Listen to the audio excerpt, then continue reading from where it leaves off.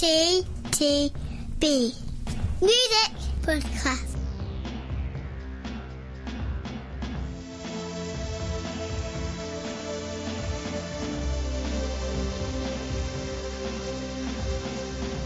Press the button. Yeah, wasn't that a song by Sugababes? Oh, I don't know. No, that was push. That was push the button. Push the button. Oh. Well, you know, close. Yeah, it was close. I thought you could tell what it was though from my humming, couldn't you? I could, yes. Yeah, good. Pause. I believe we're on. Oh, good. Yeah. It's welcome. It's podcast 2021, and and because it's the first podcast of the year, that means we're looking at BBC Sounds of 2021. But we'll do that at the end of the podcast.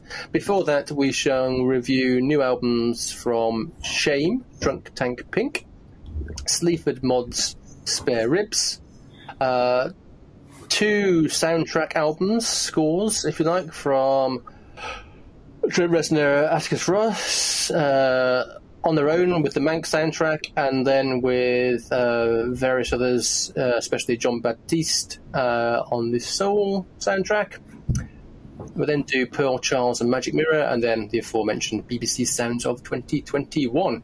However, we shall kick off with a bit of South London indie, and I believe the second album by the band Shame, Drunk Tank Pink. Peter. Wow.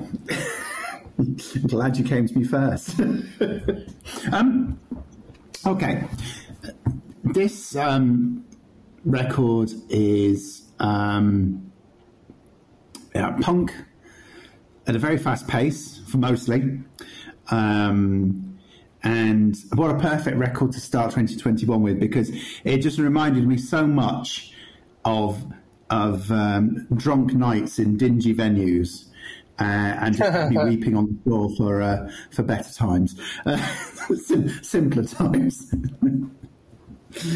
Where even your average band on a stage in a dingy venue would sound like, Beethoven at the Royal Albert Hall right now. It really would. Yeah, so that in that context, lots of noise on this album. Really fast paced. Really enjoyed it. Really giddy. For me, I say mostly noisy because there is this section in the middle where everything suddenly drops and you get almost a different band step in for a set in the middle, and everything sort of goes much more calmer. It does get very calm in the middle, yeah. It does get very calm in the middle. But then no sooner have you been sort of given us that blanket or a false sense of security, back the noise comes, very lo-fi, very loud, very crashing. It's brilliant. Sorry, that sounded like a drunk Boris Johnson at a punk gig, but and appropriately enough, there's a track called Nigel Hitler, which I like for obvious reasons. Yeah, I feel like I've just done a lo-fi punk review, a lo-fi punk album. But yeah, I enjoyed this. It's a good record. Yeah, it is an enjoyable record. I agree. It's a perfect kind of kick-off to the year, a bit of, particularly since we were always, as we mentioned many times in this podcast, always in search of half-decent indie bands and half-decent indie albums. Been lucky the last year or so to have the Fountains DC records come out. They've both been pretty good. First one better than the second one, but still positive sounding. And this energy and this reminded me of that quite a bit. I've also been listening to quite a lot of late 70s stuff in the last couple of weeks.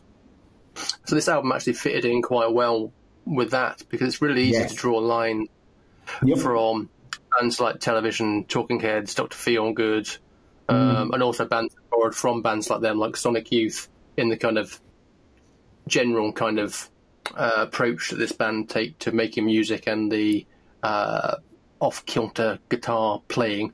And as you say, it starts off very kind of in your face, the first 3-4 tracks, and then it kind of goes slow, and kind Yes, it does. talking singing. He goes all talking singing for a couple of tracks. It's like a bit in the middle of the gig, you know. Yeah, and then it kicks back up again. And yeah, I think Alphabet's been getting quite a lot of play on Six Music, and that's the opening track, and it's a really good way to start the album. I really like halfway through the album, Snow Day is also one of my favourites. I think it's the longest track on the album as well, but that's a really good track. But yeah, it's a really enjoyable record. Again, it's about 40 minutes long. As you know, I do like a 40-minute long album, so ticked a lot of boxes for me. I like the track Harsh Degrees as well. But yeah, I agree. I think it starts very strong with Alphabet and March Day in particular. But yeah, no, really enjoyable record. One to blast away the cobwebs of the lockdown. Indeed.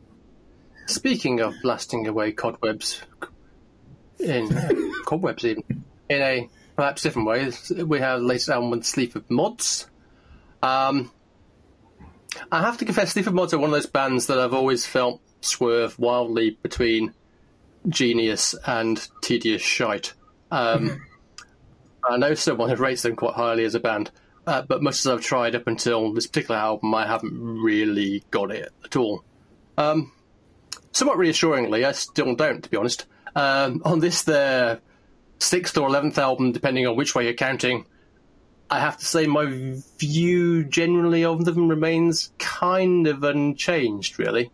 I don't think my issue has ever been clearer than on the large chasm that exists between what I think is a work of genius and is the current single, Morecambe Mindy, and the rest of the record.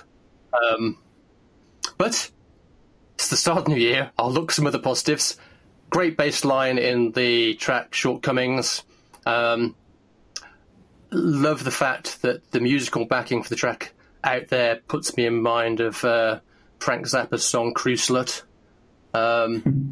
Some great throwaway, mostly sweary lines, because that's, the kind of band that they are. Wish I had time to be a wanker just like you, for example. But sweary political raw street poetry is all well and good, but for me, once again with Sleaford Mods, I kind of thought, does it have to be this boring? Because I know, again, this album's only about 40 minutes long, but I found it quite exhausting 42 minutes on the few times that I tried listening to it. I have added Morecambe Mindy to my best of 2021 playlist, which means I think I'm going to need to revisit this album again this year. So over to you to tell me you love it. I really like this. Love's probably a bit too strong though, and I have to admit the final Morecambe Mindy is clearly the better track of the second half of the album, the standout track I should say, the second half of the album. I must admit towards the end I did start to zone out. It did start to wear me down a little. So I did admittedly zone out towards the end. So I hear what you're saying, but actually I really liked half, 2/3 of this album. This was my first, believe it or not, Sleaford Mods album. So I didn't really, I kind of knew what to expect, but didn't, if you know what I mean. Yes. And for me, it reminded me so much of that sort of kind of talking poetry, political, ranty, sweary music of about 30 odd years ago.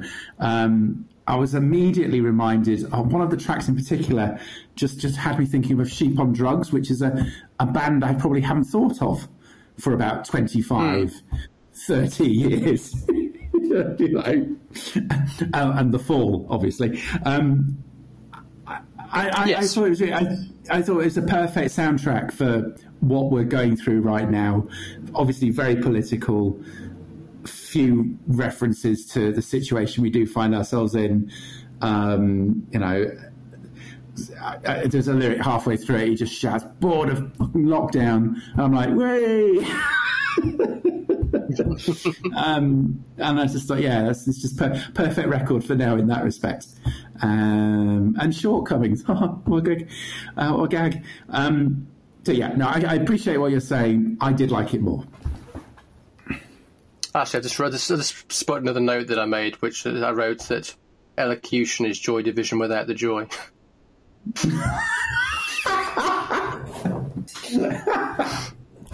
Okay, fair enough.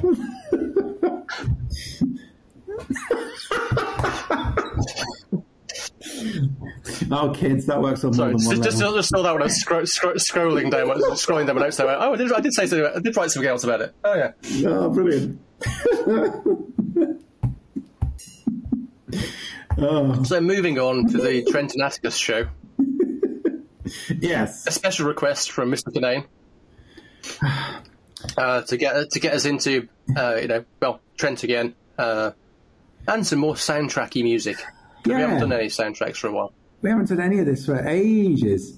And to be fair to you, these two soundtracks are both very much different from what people would immediately expect of and have got used to from Mr. Reznor and Mr. Ross up until this point in time.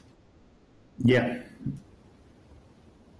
So tell me more, Pete.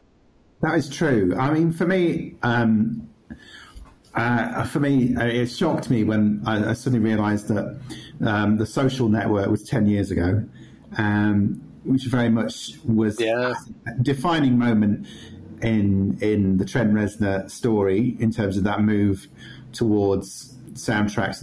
A move that started, admittedly, with Nine Inch Nails and the Atticus Ross produced albums like Ghosts and oh goodness, and and the one before Ghosts.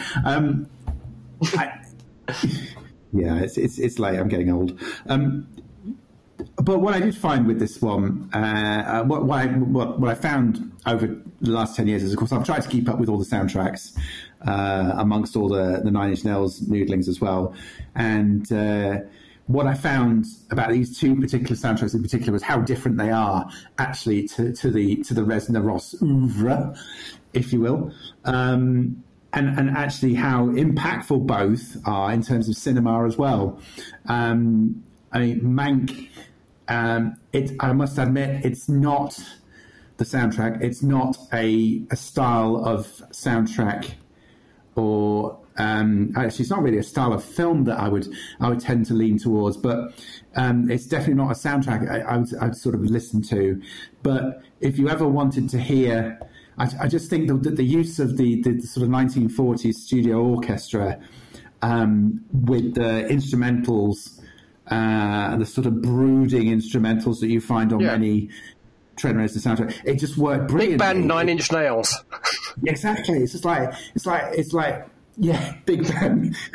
swing if you want to scream faster. It's it's just that big sort of big band sweeping orchestra. Film noir. It obviously makes sense when you throw it all together, but it's not something you'd naturally throw together. Particularly the noir element to the soundtrack, and some of the sort of sweeping soundscapes, really atmospheric, really sort of immerses you in the world that they've sort of created. Similarly, with Soul, you get a similar effect. You get a very immersive effect. I watched Soul, and of course it'd be unfair not to mention the other artists on the soundtrack here, John Baptiste in particular, with and again, I'm not a massive jazz fan, but fairly pleasant to listen to. But there's just a brilliant moment when the jazz stops and we transition into the otherworldliness of Sorry, that line just made me laugh. Thank you. It's like a great moment when the jazz stops.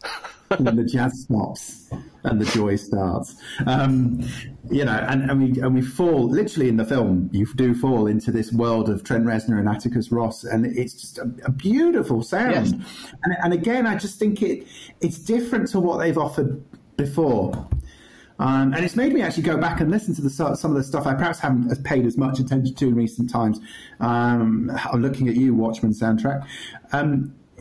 I found both these records, obviously, in a post-Christmas fog, just bored with nothing to listen to. I listened to both together and I just thought, yeah, why don't we talk about these? What did you think? Yeah, like I said, I agree. Even just listening to them when I watched Mank before Christmas, I knew they'd done the soundtrack for it, and I was interested because of that. Because I knew obviously when it was set and on stuff like that. So I was wondering what approach they were going to take to the music. I was pleasantly surprised, and thought, wow. Cool that they had actually decided to go, as you say, kind of big band orchestration. I mean, obviously some solo piano type stuff as well and stuff like that going on. But yeah, very much a, funny enough, jazzy big band approach to the whole thing. And as you say, it works remarkably well. Funny enough, I'd rewatched Citizen Kane not too long ago. And the style of the score is very much in keeping with the score of the original film Citizen Kane as well. So works really evocatively of matching the two films to a kind of time frame. And with Soul, obviously the jazz part is handled by Jon Batiste, particularly on that, and very well. But as you say, it's the nice juxtaposition of his work, particularly the very start of the film, and then as it goes into the slightly more normal, if you like, Trent and Atticus stuff. But yeah, the contrast between the two musical styles works very, very well. And visually it works very well as well. As we've also discussed, I mean, the film itself is excellent. Really, really enjoyable film. Although, again, perhaps that's also due to being music fans in general, that we found something in a film that's actually about music. Yeah. Well, I would say it's about music. It's about music on one level, and it's also about, finding yourself and doing what you should be doing in life rather than chasing your dreams. And in that respect, I think what sets it apart perhaps from some of their other soundtrack work is, they're not working with David Fincher, they're working with Disney. And, it is the warm, positive Trent Reznor and Atticus Ross soundtrack. Ultimately, it has that sort of humanity that, but yet maintains the otherworldliness of their music. At the same time, I understand once, having listened to these two soundtracks, there was actually some overlap between the production of the two as well, and in a strange way, they are sort of linked. Certainly, I think there's threads between the two, even though they're they definitely both have that kind of jazzy vibe going on. So yes. So there we are. It's just that on the Soul album, they're doing less of it themselves. Yeah. Letting somebody else do the jazz. They've done their jazz bit. Yeah. Moving on and away from jazz, to a young lady called Pearl Charles and an album called Magic Mirror. We're hitting all the genres today, I tell you. The first thing I wrote down immediately when I listened to this album for the first time, listened to it a couple of times, was 70s alert, 70s alert, with lots of exclamation marks. The opening couple of bars of this record, I was just thinking, Jesus, it's ABBA time. It's like it was like ABBA combined with another Charles, funny enough, Tina Charles. I was just thinking, all right, glitter balls ahoy! Yeah. It's like, I know where we are with this album, and boy, are we here where we are with this album. It's this like we exist in a pocket of the 70s where the Carpenters rule the world, with disco just nipping at their heels, kind of things. You know, you mean maybe throw in a bit of Fleetwood Mac and some country period, kind of mid 70s Olivia Newton-John, and you've basically got what this record is. I mean, it's not quite a pastiche, but it does veer pretty close at times. However, that said, if you kind of just, let yourself go and go with the flow of it, it's kind of dreamy, West Coasty 70s vibe. It's quite easy to drift along with. First side, half the album, I thought was okay, but for me, where I suddenly found myself paying attention more was second half of the album, so from track, I think it's Slipping Away onwards, where I thought the songs, for me at least, were stronger and more coherent. And I think the album arguably saves up its two best tracks to last. So 24 Karat 70s earworm smash, or at least it would have been if it came out in the 70s, Sweet Sunshine Wine, and then As Long As You're Mine at the end as well. Finishes off the album quite nicely. So second half of the album, definitely more a winner than the first half of the album for me, despite the ABBA start. But yeah, all right. No, not going to set the world alight, but yeah, fine. Yeah, I mean, everything about this screamed 1970s all the way through. Even the country, the style of country. Yes. Even that.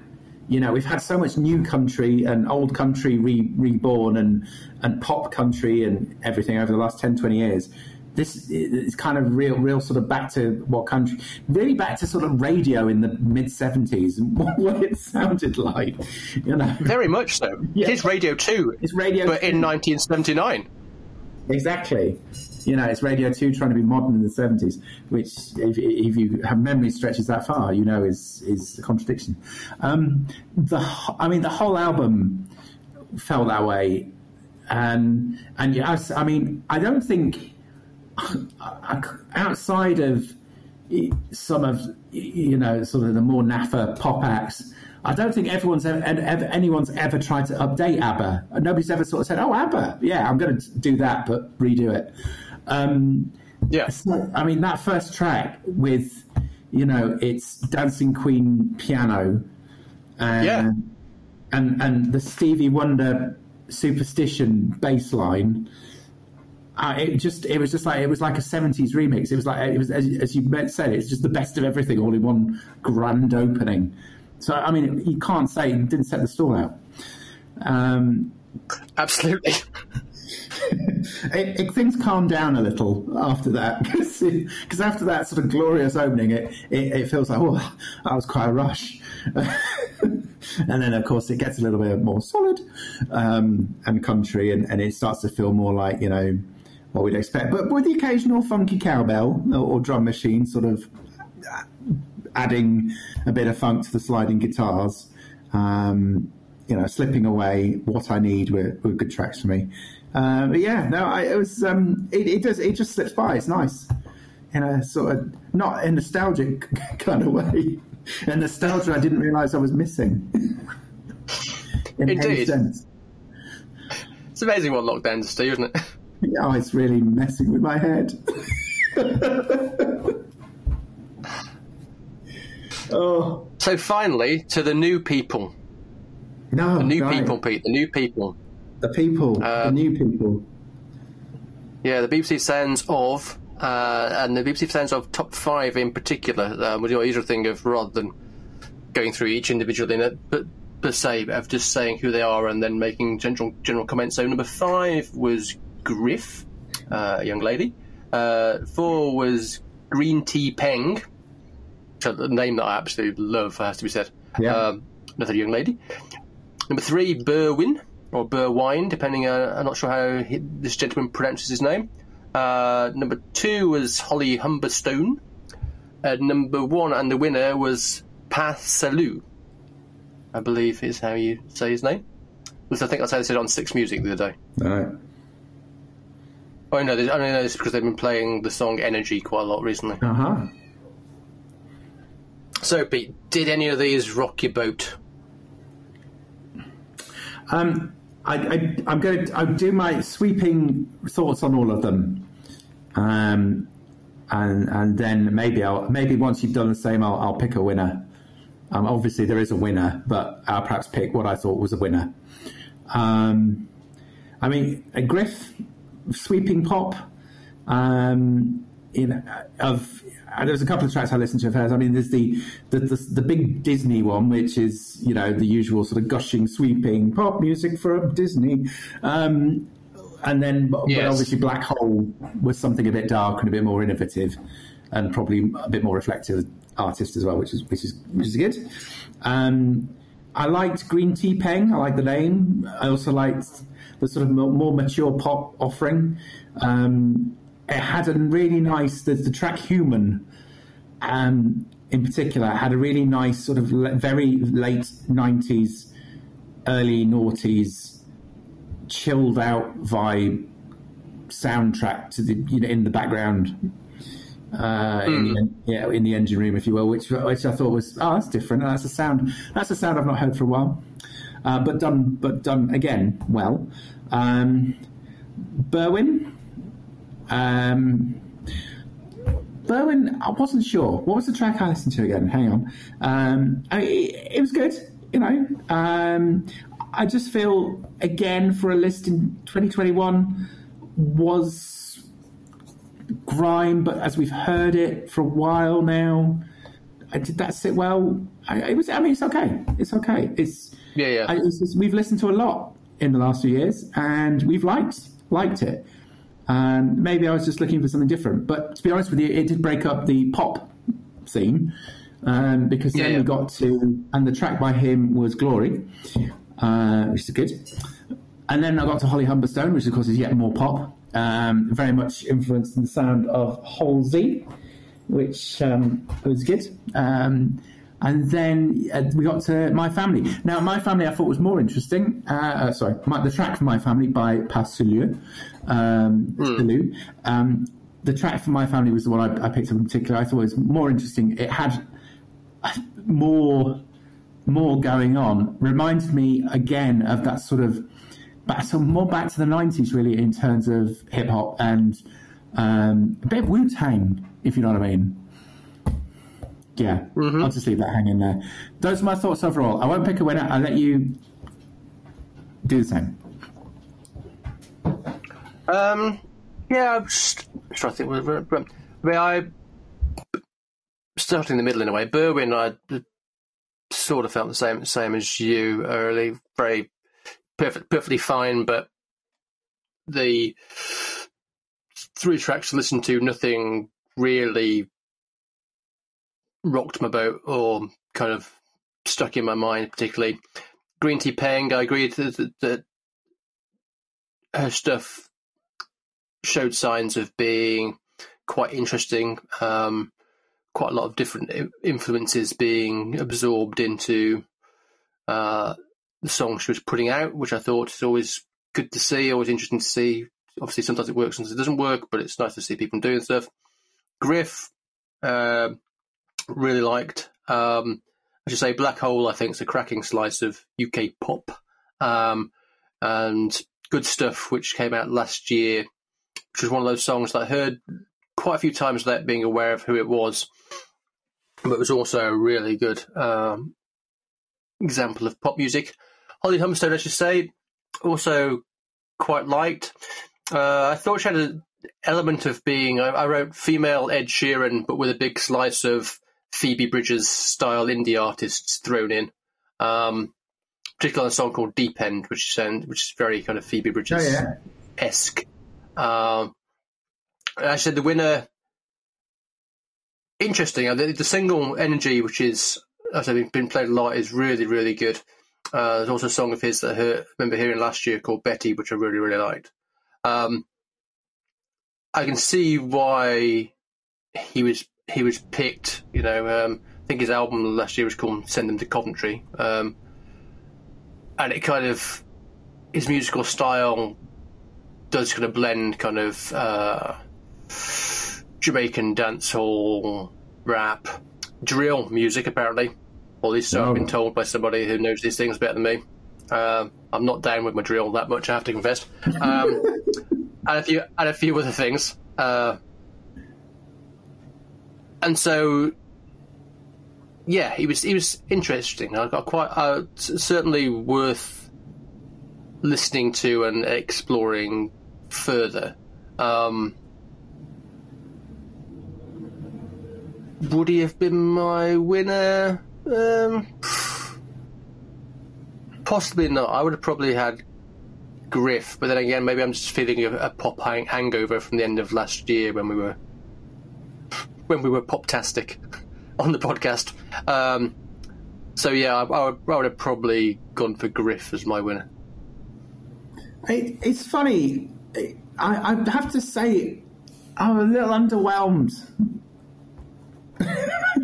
by all of them. I've been positive, and I've been positive about all of them. I liked everything I listened to.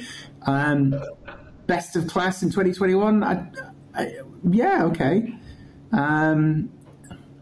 So picking a winner is difficult because they're all good, but I wasn't taken particularly with any of them. I think they probably picked the most innovative. Because yes, everything else was just sort of pop music.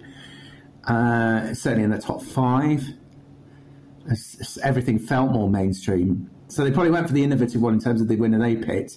In terms of the winner you picked, yeah, I'm inclined to agree. It's either Griff or Green Tea Peng for me, but I'd take either of those. There you go. So when they become huge and top 3 don't, you know where you heard it first. Probably somewhere else, really. Someone else has probably already said that Griff and Green Tea Peng are brilliant. Probably, yeah. But, who do we care? Right, there goes another podcast.